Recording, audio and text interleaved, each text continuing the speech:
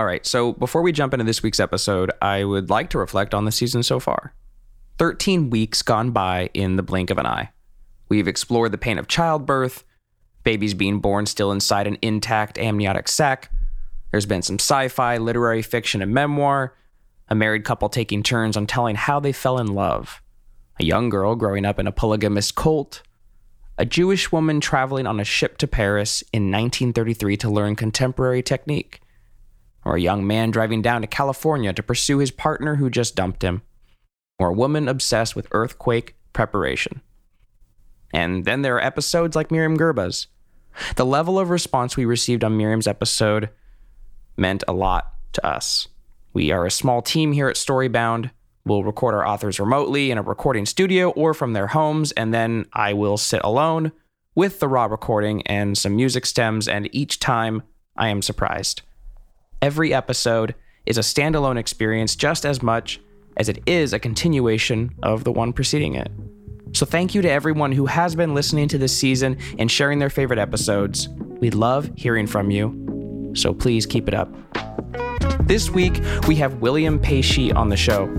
William Pei Shih's stories have been published in the Best American Short Stories 2020, VQR, McSweeney's Catapult, the Asian American Literary Review, the Des Moines Register, the Masters Review, Read Magazine, Carve Magazine, Hyphen, and among others. He's been awarded scholarships and support from the Sewanee Writers Conference, the Breadloaf Writers Conference, the Sun Valley Writers Conference, Kundimon, the Napa Valley Writers Conference, and the Ragdale Residency. He is a graduate of the Iowa Writers Workshop MFA Fiction, where he was a recipient of the Dean's Graduate Fellowship. He will be reading a section of his story, Enlightenment, originally published in the Best American Short Stories 2020, edited by Curtis Settenfeld. He will be accompanied by an original Storybound remix featuring Modern Diet. I'm William Pei Shih, and I'll be reading an excerpt from my story entitled Enlightenment, which is featured in the Best American Short Stories 2020, edited by Curtis Sittenfeld and Heidi Pittler, and originally published by the Virginia Quarterly Review. It's a story about unrequited love and loneliness and the longing to connect meaningfully in some way with someone else. But it's also a story about social inclusion and the complexities of implicit bias and accidental damages inflicted by one's preconceived notions. Here is Enlightenment. This episode is brought to you by Visit Williamsburg. In Williamsburg, Virginia, there's never too much of a good thing. Whether you're a foodie, a golfer, a history buff, a shopaholic, an outdoor enthusiast, or a thrill seeker, you'll find what you came for here and more. So ask yourself, what is it you want? Discover Williamsburg and plan your trip at visitwilliamsburg.com. Another day is here, and you're ready for it. What to wear? Check. Breakfast, lunch, and dinner? Check. Planning for what's next and how to save for it? That's where Bank of America can help. For your financial to-dos, Bank of America has experts ready to help get you closer to your goals. Get started at one of our local financial centers or 24/7 in our mobile banking app. Find a location near you at bankofamerica.com/talktous. What would you like the power to do? Mobile banking requires downloading the app and is only available for select devices. Message and data rates may apply. Bank of America N.A., member FDIC. When you need mealtime inspiration, it's worth shopping Kroger, where you'll find over 30,000 mouth-watering choices that excite your inner foodie. And no matter what tasty choice you make, you'll enjoy our everyday low prices, plus extra ways to save, like digital coupons worth over $600 each week. You can also save up to $1 off per gallon at the pump with fuel points. More savings and more inspiring flavors make shopping Kroger worth it every time. Kroger, fresh for everyone. Fuel restrictions apply.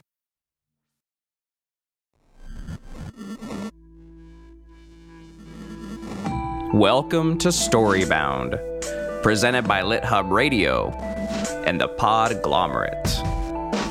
I'm your host, Jude Brewer.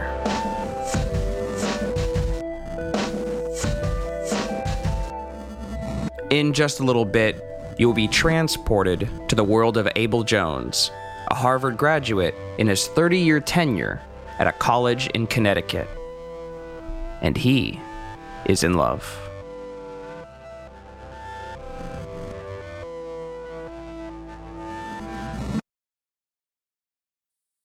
Daisies dancing to the end of day.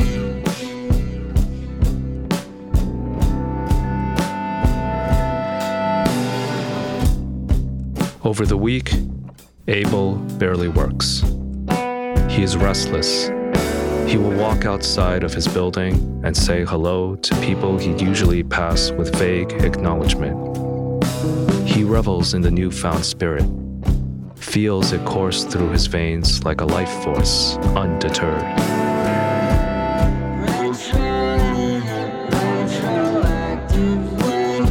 He can already see himself showing Christian the skyline, the view of Manhattan, pointing out the Chrysler Building, the Empire State Building, East River. Then he will lead him downstairs. They'll be back in the apartment. He'll fix him a gin and tonic. They will peruse the library together. He will show off his collection. Thomas Paine, Goethe. He will put on some Handel, water music for the royal fireworks. His favorite countertenor's rendition of Verno con mio diletto. They might lose track of time. He might have to go to the grocery store in case he has to prepare some sort of dinner. He isn't a very good cook though, so they might just order in. It is Christian who cancels. They exchange emails, back, forth. Christian will take days to reply, weeks. Then Christian stops replying altogether. It's as if Abel's being filtered out. Abel will be the one to take the initiative, to call, leave messages. If he is busy this week, how about the following week, the week after? Still, no reply. And then the slow and steady descent back into an obscurity. The vigorous walks around the neighborhood do little to quell the storm that has suddenly resurged inside of him. He replays the evening they had together in his mind. Was he incorrect in remembering that it was nothing short of brilliant? It is finally the summer, the full and dreadful and exhausting burn of it. The city in the midst of a heat wave. They say it's the beginning of the end. But on one hot midday, the phone rings. I thought you had all but disappeared on me, Abel says. Sorry, things came up. The familiar voice replies. Friends leaving town, cousins visiting from the West Coast, an aunt in the hospital. But what are you doing Friday? I'll have to check my planner. Abel covers the receiver. Mentally, he counts down from 10. He had seen it done in a film once. Then he says, "You're in luck. A prior engagement has just canceled. Shall I give you my address?"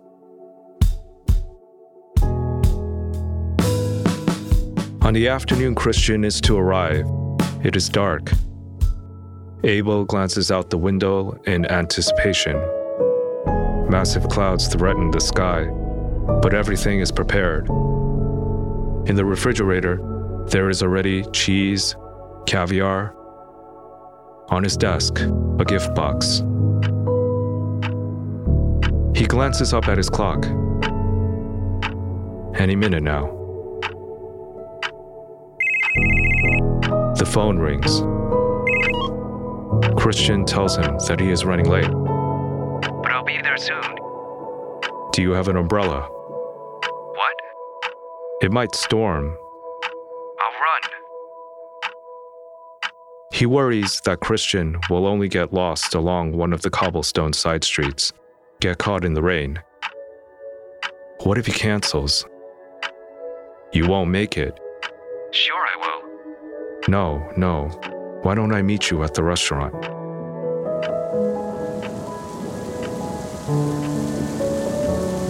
By the time Abel rounds the corner, he is heaving heavy breaths. Umbrella in hand, a shopping bag in the other. Just as he had suspected, it had poured. There was thunder, lightning. It all happened so fast. And yet, it was nearly impossible to prevent the gift box from getting wet. Hello there, Christian says with a wave. He extends a hand, and Abel knows instantly that something has come undone between them. You made it. Christian is wet himself, his hair practically soaked. Why didn't you go inside? I thought I'd wait for you out here. You could have waited for me at the bar. You're drenched. It's fine. I'll dry up in no time.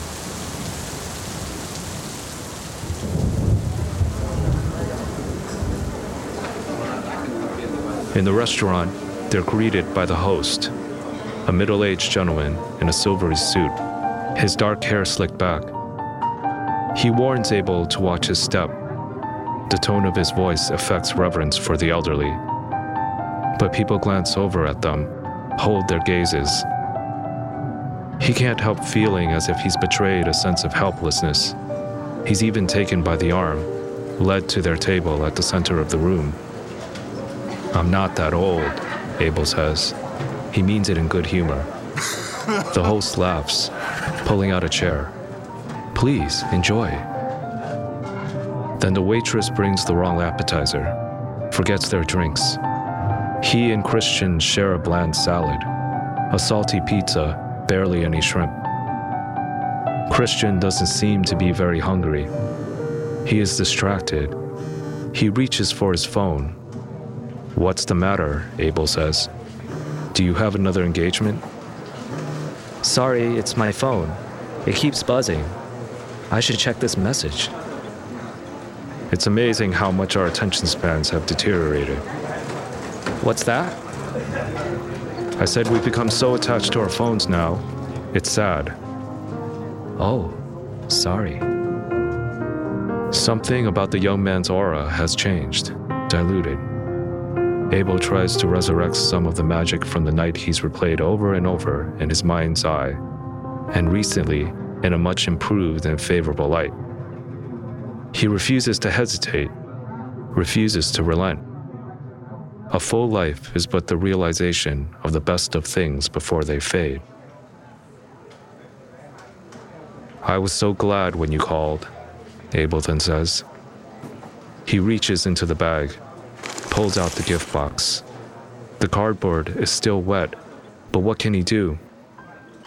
These are just a few things that I thought you might like to have. Wrapped in tissue paper, a scarf, a pink tie, blue shirt, a pair of bronze cufflinks. If the shirt doesn't fit, do let me know, and I'll exchange it for another. It's the middle of the summer. He holds up the scarf. This is ridiculous. He glances down at the price tag. And expensive. It's designer. Tell you what, why don't you wear it to the ballet? I don't even know how to tie this. Allow me. Abel takes the tie, ties the knot around his neck, then passes it back to Christian, who slips it on. It's too tight. He tugs at the knot in order to loosen it. No, not too much. It looks fine. Leave it. Then Abel leans in. Let's be honest. I think we have a connection. It's special. I can feel it. And it's true. I've been meaning to ask you something. Ask me anything. I'm an open book. The waitress arrives. They do want dessert.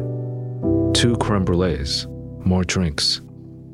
Well, Abel then says, your question?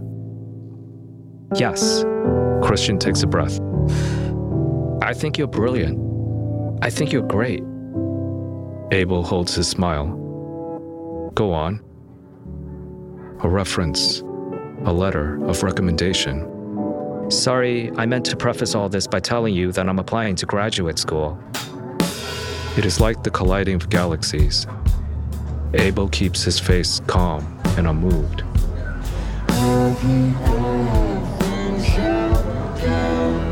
He thanks the waitress for bringing their desserts. You see, I hope to follow in your footsteps. Abel's tone is even when he says, "You flatter me." That's why I'm applying to Harvard. To be frank, I don't exactly have the grades, but it's always been a kind of dream of mine to go there. Therefore, I know it would mean a lot if a letter of endorsement came from you. You have a name, a reputation. You're a member of the Samuel Johnson Society, for God's sake. It is like a betrayal, a kind of annihilation. Abel can see it all clearly now. The disease of the latest generation, the presumption of a favor, prematurely expecting it to be fulfilled as if it's only a matter of course. How it's become a kind of routine currency.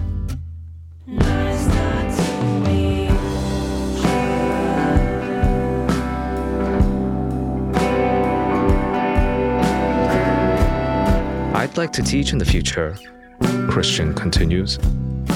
My mother thinks that I can be a professor. Abel digs his fork into the creme brulee. It's practically mush. I wouldn't recommend anyone going into academia. But you seem to do well for yourself. It was a different time when I started. One could get a PhD in history and go on to teach poetry. He wipes his mouth with his napkin. He's done with dessert. I'm sorry, but Harvard is out of the question. You belong here. He longs to add, with me, but is afraid that the moment he does, what's left will surely vanish. What's the matter? He says instead. You think Harvard's out of my league? Quite the contrary, actually. I refuse to let Harvard claim you. Somehow, I doubt that.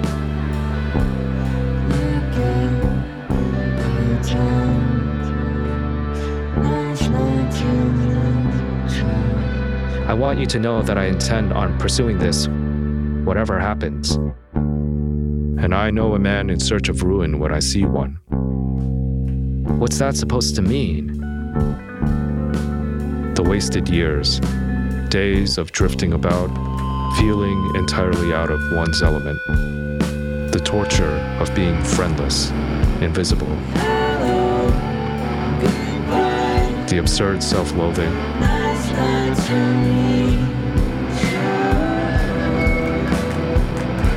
All that self-destruction. How would he ever be able to explain what that was like?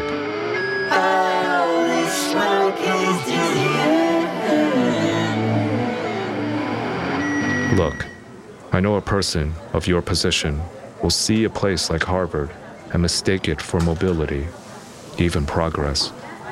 Trust me, I've been there. I understand. But it's an illusion. A place like that will only undo you. And if I may enlighten you on any one aspect of your future, it is precisely this. You will fail. Silence ensues.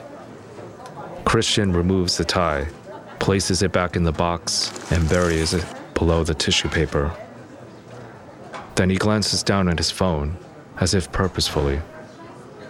I don't mean to be rude, but I have to go. Then go. Wait. Don't go. Here. Keep this. He places the box in the shopping bag and hands it to Christian. There's no point in me holding on to this. A sense of relief washes over him when Christian eventually takes it. A consolation gift? Don't be like that. Won't you reconsider? Don't make me beg. I'm going to have to put my foot down on this one. So where does this leave us? Abel shakes his head. The same. Disappointed, I'm afraid. Deeply disappointed.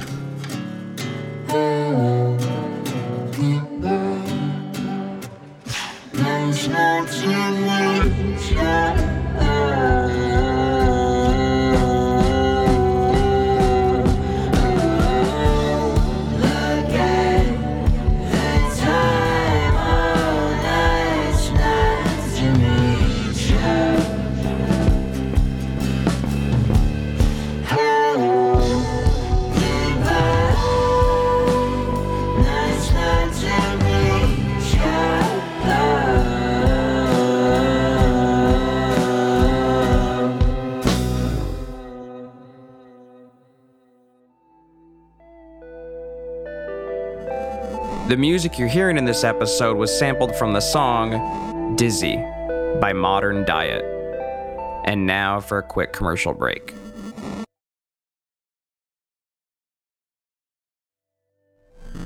You are listening to Storybound with William Pesci and Modern Diet.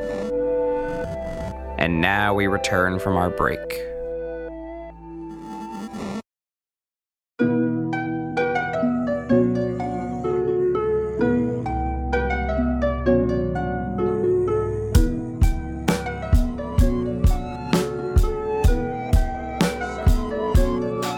Days later, he is meandering through the streets. No real destination in sight. Bleecker Street, West 4th. He is venturing farther than he is usually accustomed in this ocean of a city. Union Square in the distance. Before he knows it, he is approaching Times Square. He is amid the lights, the chaos of the tourists. Rush of cars, buses, taxis, bicycles. He wipes the sweat from his forehead, stops at a bench to catch his breath before continuing on. Columbus Circle in the distance, then Lincoln Center. It is like battling against the tide. He can feel the soreness in his legs, his fatigue. He regards it as a personal victory that he's even made it this far, and that he can still go on. He has made a success of something. He has resisted closure. Her apartment is on the Upper West Side. The view of Central Park is like a forest at this time.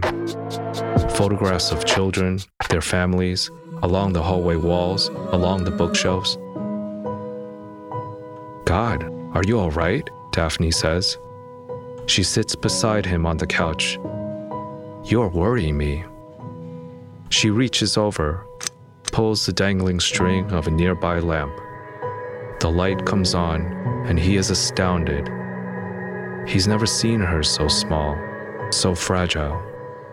She has soft white hair. She is wearing a string of pearls. He regards her blue eyes, clear as ever.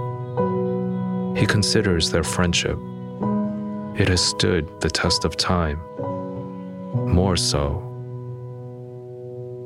In the end, there is another kind of love there, and it is no less true. "Let me fix you a drink," she says. Abel reaches for her hand. He can't help his own from shaking involuntarily, but manages to bring her palm to his lips. "Who are you?" she says. "And what have you done with my Abel?"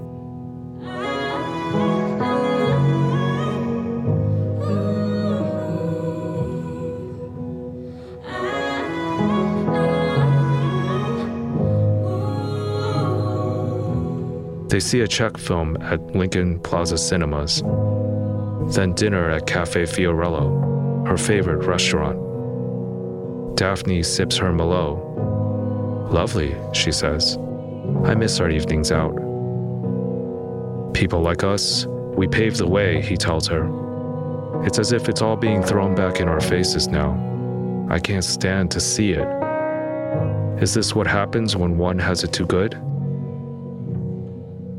Daphne listens with the expression of someone who is holding back a more nuanced opinion, too tired to disagree. He goes on. How does someone live these days with all the lack of commitments, everything at the expense of another? Where is the collaboration? "You're incomprehensible, Abel. You don't need it." It's not a question of need. The young waiter mistakes them for husband, wife. Neither bothers to correct him.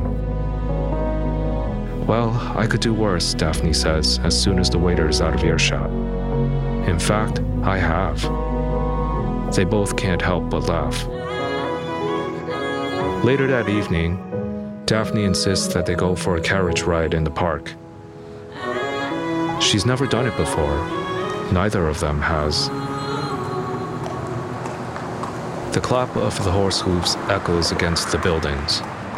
Doormen stand at the entrances.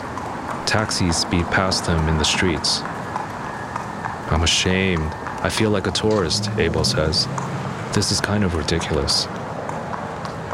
The days are getting colder. We don't have many nights like this left. I suppose you're right. You have me, we have each other. I think it is enough. Yes, what a blessing.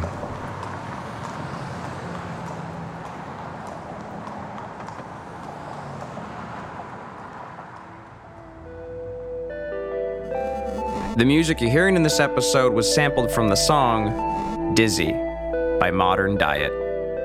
And now for our final commercial break.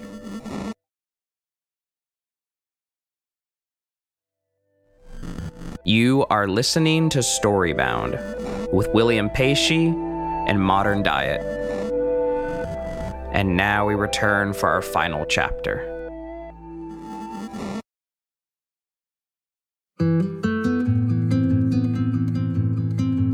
When he visits the university, he still wonders if he will run into Christian. The possibility is ripe for it. He remains later at the office in the hopes that the young man might surprise him, walk through the door, like the first time when he had told him everything. Nothing. Abel's leisurely strolls through the park. All his careful vigilance amount to nothing either. The holidays pass. There are cards, dinners at a friend's apartment in Brooklyn. Each year on New Year's Eve, Abel is invited to attend a gathering where a soprano performs a marathon of Lieder by Schubert. This year, the melancholy arpeggios of One Strikes Him More. Each sequence of notes slices a cut infinitely deeper. The soprano's haunting vocalizations only seem to reiterate his anxieties, his frustrations. Then there is the elegant invitation in the mail, the platinum envelope stamped with the official seal, the Samuel Johnson Society. The gala is once again being held at the Harvard Club. Admission is expensive, but that isn't unexpected. He could attend. He could treat himself to an evening in the company of his peers, the finest minds. He's always enjoyed the affair. This year, on the program will be highlights from a journey to the Western Islands of Scotland. Of course, readings from James Boswell's Life of Johnson. The hall, high ceilings, chandeliers, the elegant place settings, silverware, fine china. He wonders how he could have kept himself away for this long. He runs into faces he knows. Dr. M. West, fresh from teaching at Oxford. Dr. Sophia Liu, Yale. Dr. Charles Winslow, Princeton.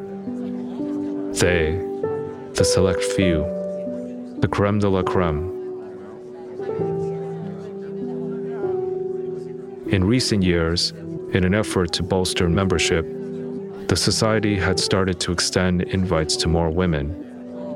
It was about time. Like everyone else, Abel is in formal attire, a tuxedo. He could do with some music, sing along. It would be a splendid cadence to the evening. In the library, he shakes hands with Dr. Gupta, a man who has lost a significant amount of weight through the years.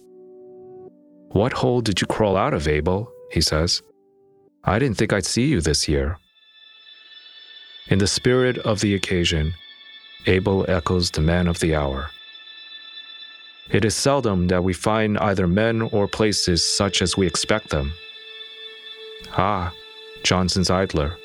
Of course. Touché. He finds his place card. As expected, he's seated with the other professors. Dr. Thomas Salisbury tells him that he's currently at work on a book on the epochal boundaries and paradigm shifts in antiquaries and politicians in 18th century Naples. Sounds delicious, Abel says. As the man goes on about the research, Abel thinks of how wonderful, if by a series of happy accidents, that he should see Christian at the event. How easy it would be for him to contact the society, mention Abel's name, and secure an invitation. Such audacity would only be alluring. Christian could certainly find their website online. Abel peers into the crowd, examines each table, one at a time. He imagines Christian wearing the watch, the tie, the shirt, even the scarf, even though it would be out of place among the black and white attire of the gala. But it would also be a kind of Christian at his best. He can't help but feel himself go a bit weak. Poor Christian. He'd be completely oblivious too. It wouldn't matter. How the world unfolds with such disproportion for the young, the beautiful. It is a gross inequality, but we are all complicit, he says. That's misattributed, Dr. Salisbury replies. What's that? What you said, it's often misquoted as Johnson. It isn't him. A reader takes the podium on the stage. Abel recognizes it to be Dr. Vincent Olson. His face has narrowed. His fingers seem more swollen than ever. The difficulty with which the man turns the page of the book before him is agony. There is a gloom about him too, a darkening, the throes of decay. Abel can see it in the flesh, or rather the absences in that flesh. But it's also true that with anyone, the more you look, the worse they appear. This is especially true of one's own reflection. A quaking voice reads a passage from Johnson's History of Rasselas, Prince of Abyssinia. Is there such depravity in man as that he should injure another without benefit to himself? There is applause. The presentation of several awards. Posing for photos.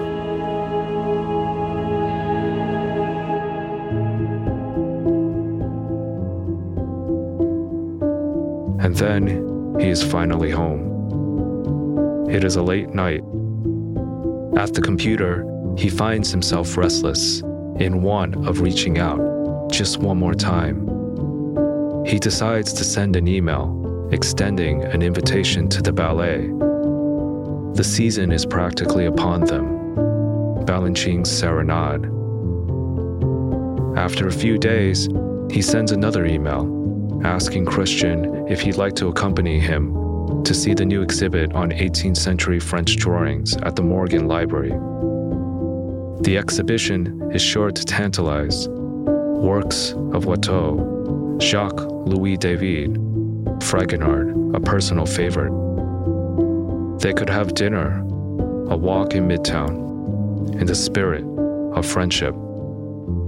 Again, he is at his desk. The computer the university had given him, its bright screen. He watches the cursor. Its metronomic blinking reminds him of a countdown.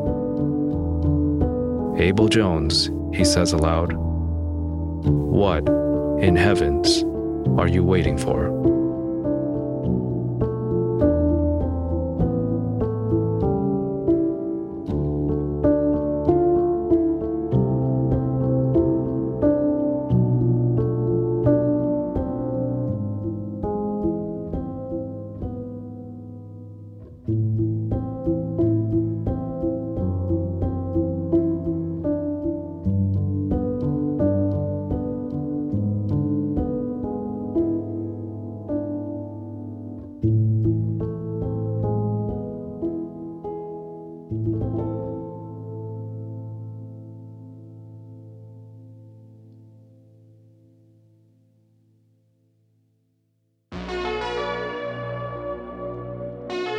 If you like this story, I recommend you buy yourself a copy of the Best American Short Stories 2020, edited by Curtis Settenfeld. Many of the authors this season were actually published in this collection, so it can be a fun way to re-listen while reading along. Thank you to William Pesci for his beautiful reading, and thank you to Modern Diet for their song, Dizzy. They've got a small selection of singles and one album, and you should definitely give them some love on Spotify, so go follow Modern Diet. Thanks to QED Studio in Astoria, and thank you to Epidemic Sound. Our production coordinator is the amazing Jordan Aaron. Our magical mixing engineer is Tim Carplus. Storybound is scored, arranged, produced, and hosted by me, Jude Brewer.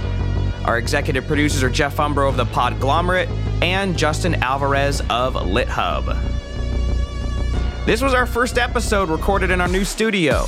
That's Storybound Studios right in the heart of Southeast Portland, Oregon. We are super excited for the rest of this season, so go find us on Twitter or on Instagram at StoryboundPod. You can also write to me directly on Twitter at Jude Brewery. New episodes are released every Tuesday.